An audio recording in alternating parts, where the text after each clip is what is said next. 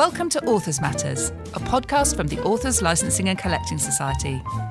I'm Caroline Sanderson, and I'm a writer and books journalist. In this episode of Authors Matters, we talk to Darren Chetty.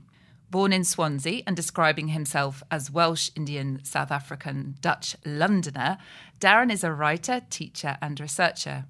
He's published academic work on philosophy, education, racism, children's literature and hip-hop culture.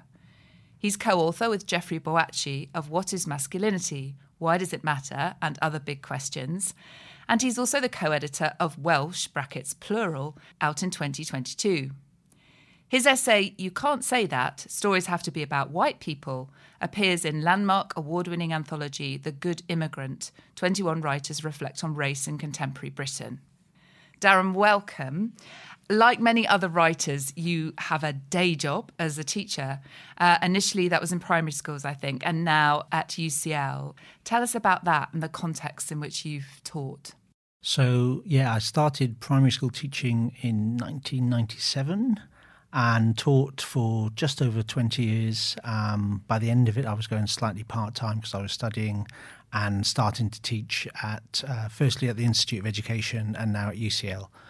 But it's a part-time thing. Right now I'm finishing my PhD, so I'm sort of trying to balance making enough money, teaching, keeping my hand in at teaching, and also having the space to complete my doctorate because then I can get on with other things. Oh, okay, so that balance that so many writers are trying to strike. So in my intro there, I mentioned your essay, You Can't Say That, Stories Have to Be About White People.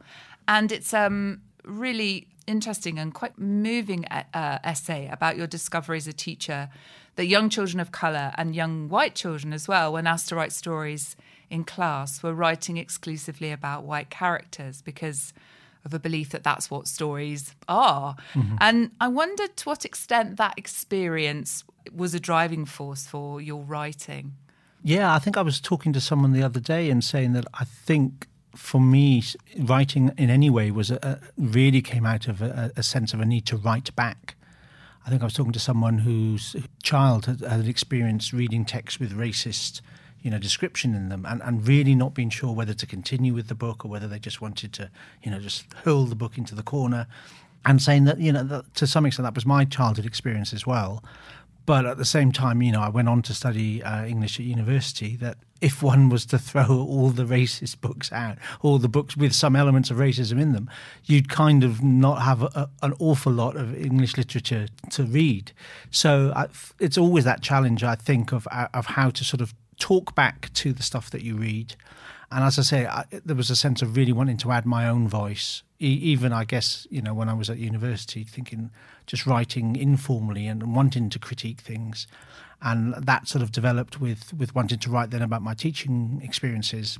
So that what became the chapter for The Good Immigrant was initially a blog post on Media Diversified. And I wrote it because I was invited to write something about education and I had already been thinking about it. So that's sort of how that emerged.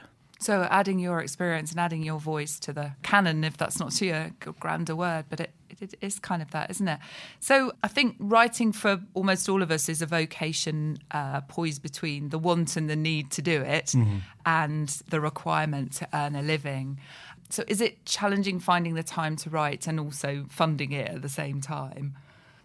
Yes, and I think at the moment the funding bit has gone down, and that I'm in the very fortunate position of having a partner who's got a stable job and bringing in enough money, and is very patient with me and knows that writing is important for me. And also I living in London, it was very difficult, but there was a time before the present government when there was such a thing as a key worker loan that helped with trying to have a place to live in London, because a lot of teachers at the age of 30 or so end up moving further and further out of the city because they simply can't afford to stay there.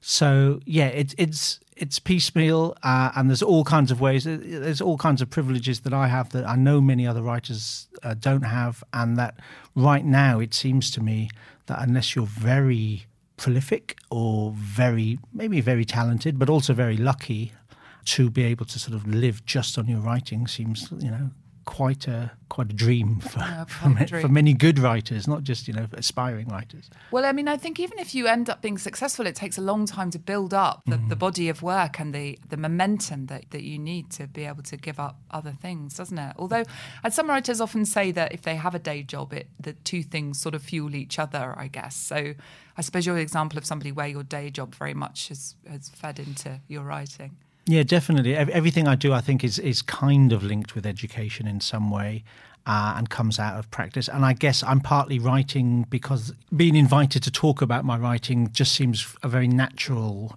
extension to me. It's not. I know some writers are quite sort of insular characters who like being at their desk and going out in public is a bit of an effort. Whereas because I guess I had the sort of teaching background, the idea of writing and presenting is something I'm fairly comfortable with. Yes. Now, ALCS is an active promoter of copyright and a promoter of copyright to young people and produces resources for both primary and secondary school teachers and their pupils. So I'm interested, given your work encouraging children to write stories featuring characters like themselves, whether you also recognise the importance of showing that they too can be creators who own those stories. Oh, that's a good question. And it's one of those where I probably didn't do that enough. I certainly wanted them to feel that they could be creators of stories and that their lives were rich and valuable source material for stories. But I guess when I was full-time teaching, I still had a bit of a sense of them being potential writers.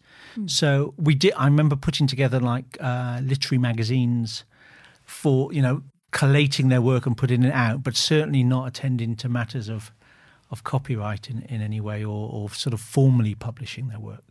Oh, it's interesting though. I love the sound of that, doing anthologies. I mean, it's an amazing feeling for them, I'm sure, to see their work. Yeah, definitely. Made like a book, as it were. So the latest annual report from the Centre for Literacy in Primary Education found that 15% of children's books published in the UK in 2020 feature a minority ethnic character, and that's a 5% increase on the previous year and much better than the 4% recorded in the first survey in 2017. But the CEO of the CLPE said that we're not yet at the point where children of colour have the same experience as their white peers.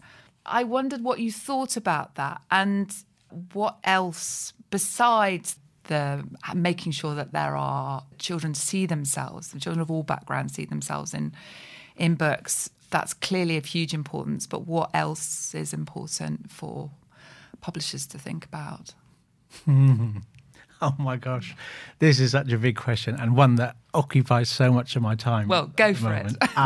So, I mean, full disclosure, I'm on the steering group for the CLP Reflecting Realities report. Yeah, I think the very act of CLP counting these books has positively impacted the publishing industry. What can publishers do? Well, there are ongoing debates right now about particular books and particular descriptions of people of colour. And to my mind, one of the biggest problems that publishing has from my, sort of mostly outsider but slightly insider perspective is just who's editing the work.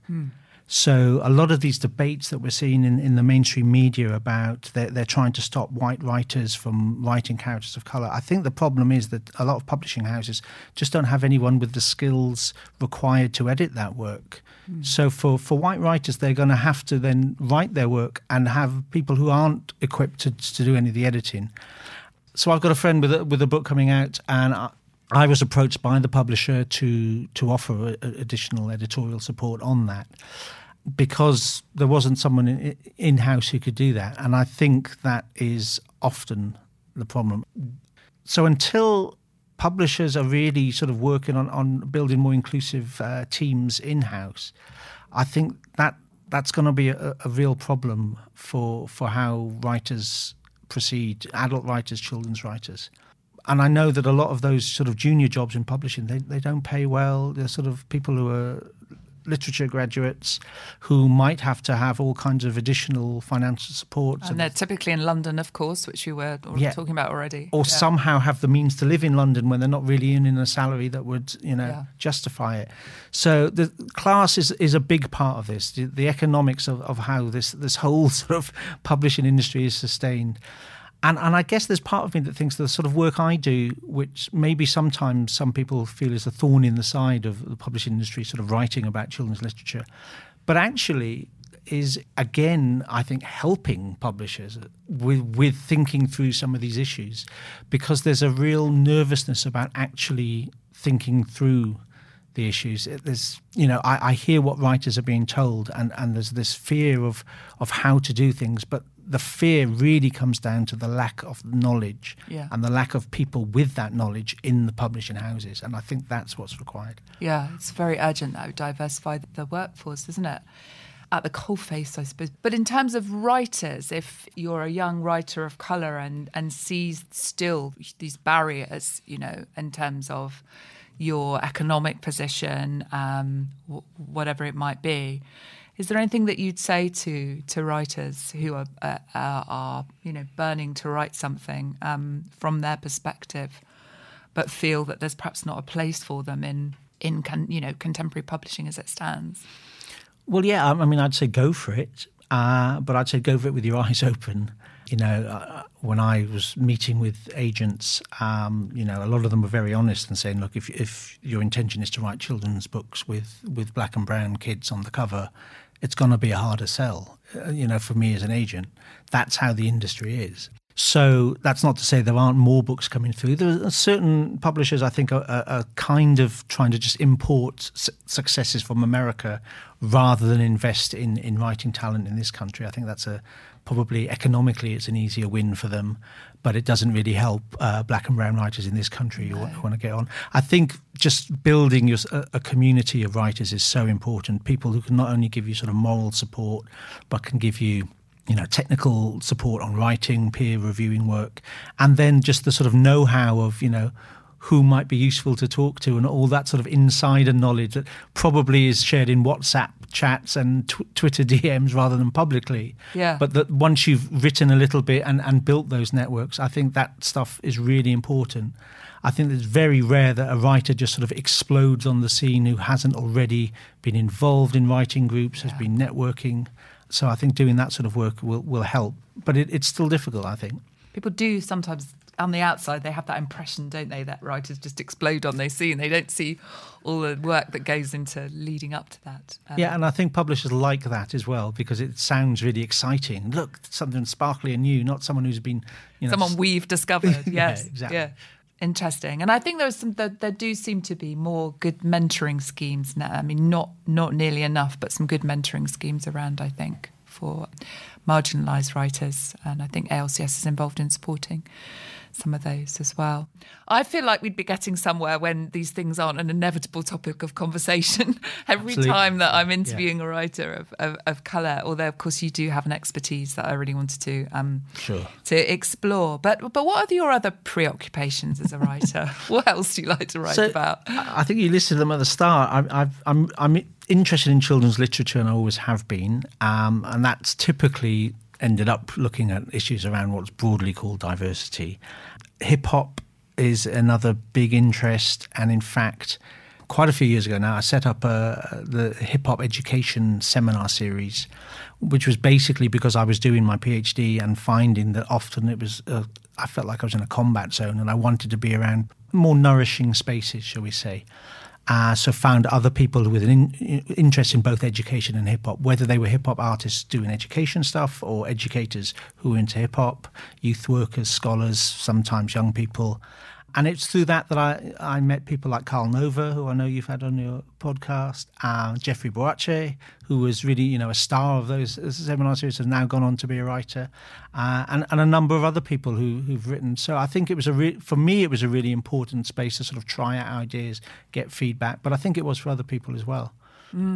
That's spoken word. I mean, I know it through the work of quite a few poets who cross over into that space, but it's such an exciting and vibrant sort of part of how that crosses into writing and poetry. Yeah, I think the sort of spoken word scene, which I've been part of in terms of attending but not participating, my spoken word days was sort of the late 80s, so I didn't really keep that up. But certainly there were people who would start with open mic nights, then get booked, and then people like Ray Antrobus, yes, who are now award-winning poets, yes, but we're often just doing 20-minute spots at local spoken word nights with 30 people in a room, not that long ago. He's a tremendous poet. Absolutely. I love his work. So what, in an ideal world where money was no object, what would your writing life look like? Gosh, I don't know if I know. I had an offer to write a children's literature book, so I wanted to write one, and I'm fully prepared for people being like, well, he's spent years sort of criticising other works of children's literature. Let's see what he can create. But I want to do that as an experiment, and I've got work on a sort of an historical memoir piece that sort of looks at me, but then sort of beyond that into my sort of family history. And the column I write with Professor Karen Sands O'Connor for Books for Keeps, Beyond the Secret Garden, we're hoping to sort of develop that into a book, which I think is an extension of the Good Immigrant chapter. So tell us about the column. So what does it cover? So it looks at racially minoritised people in British children's literature, and it looks at that. Karen has written 2 books on this and is probably one of the sort of world authorities on this. So she has a really in-depth knowledge of the history, and it means going right back to those really quite horrendous racist caricatures, but then sort of mapping the legacy of that, and how, if you go into one of the popular high street bookshops, then in the children's section there will be the classics table. And if you actually look closely, probably about a third of those books will have fairly straightforwardly racist depictions.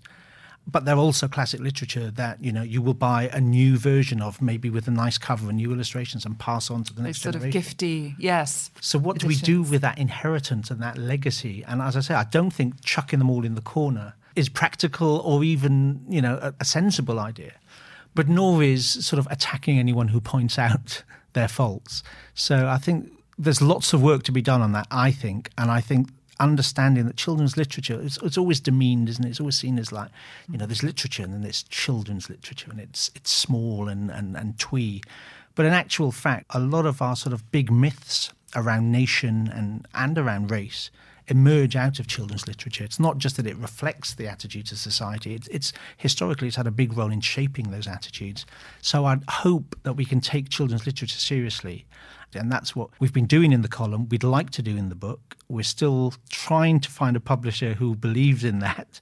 It's been interesting because so many people liked my chapter in The Good Immigrant, but don't quite think a whole book about that sort of stuff is such a good idea. So that's, hopefully we'll find someone and we can develop that. Well, it sounds like a terrific idea to me. And I think it's about lots of conversations, isn't it? Lots of conversations. Yeah, absolutely. Proper conversations. Not social media conversations, one might say. No, and that's why even the column, it feels useful, but to have a book, to have the space to actually unpack these ideas. And I guess, as I say, Karen's work is primarily a historian of children's literature. My work comes more from a philosophical angle. So I think having that space to think around, this idea of can a white writer write a black character, for instance, and there's the politics of who gets to write books and who gets, paid for writing books. But there's also questions about epistemological questions about can we write, can we know enough to write such characters? And I think if we say an absolute no, then that has repercussions for literature. It also has repercussions for dialogue, for the possibility of getting to know and understanding people that we could do with thinking through. And I think too many people either want to, yes, go ahead, or no, don't ever response, rather than to think through the intricacies of those questions. There's a universality about great literature, isn't there, where we get to a point where it speaks to the whole of humanity, in the best writing, I suppose. Maybe that sounds a little idealistic, but, It's certainly the aspiration. It's the aspiration. And I think there are moments of it, but even someone like Shakespeare, you can see Yes. elements of racist tropes Yes. cropping in. So yeah, Yeah, it's just been. But these things are complex. They need good conversations, don't they? Well, it's been wonderful having a conversation with you. So thank you so much for joining us on Authors Matters, Darren. Thank you. We aim to reflect the views of a wide variety of authors on our podcast, but their views are, of course, their own. Check out more episodes of Authors Matters wherever you get your podcasts. Thank you for listening, and please join us next time. Goodbye.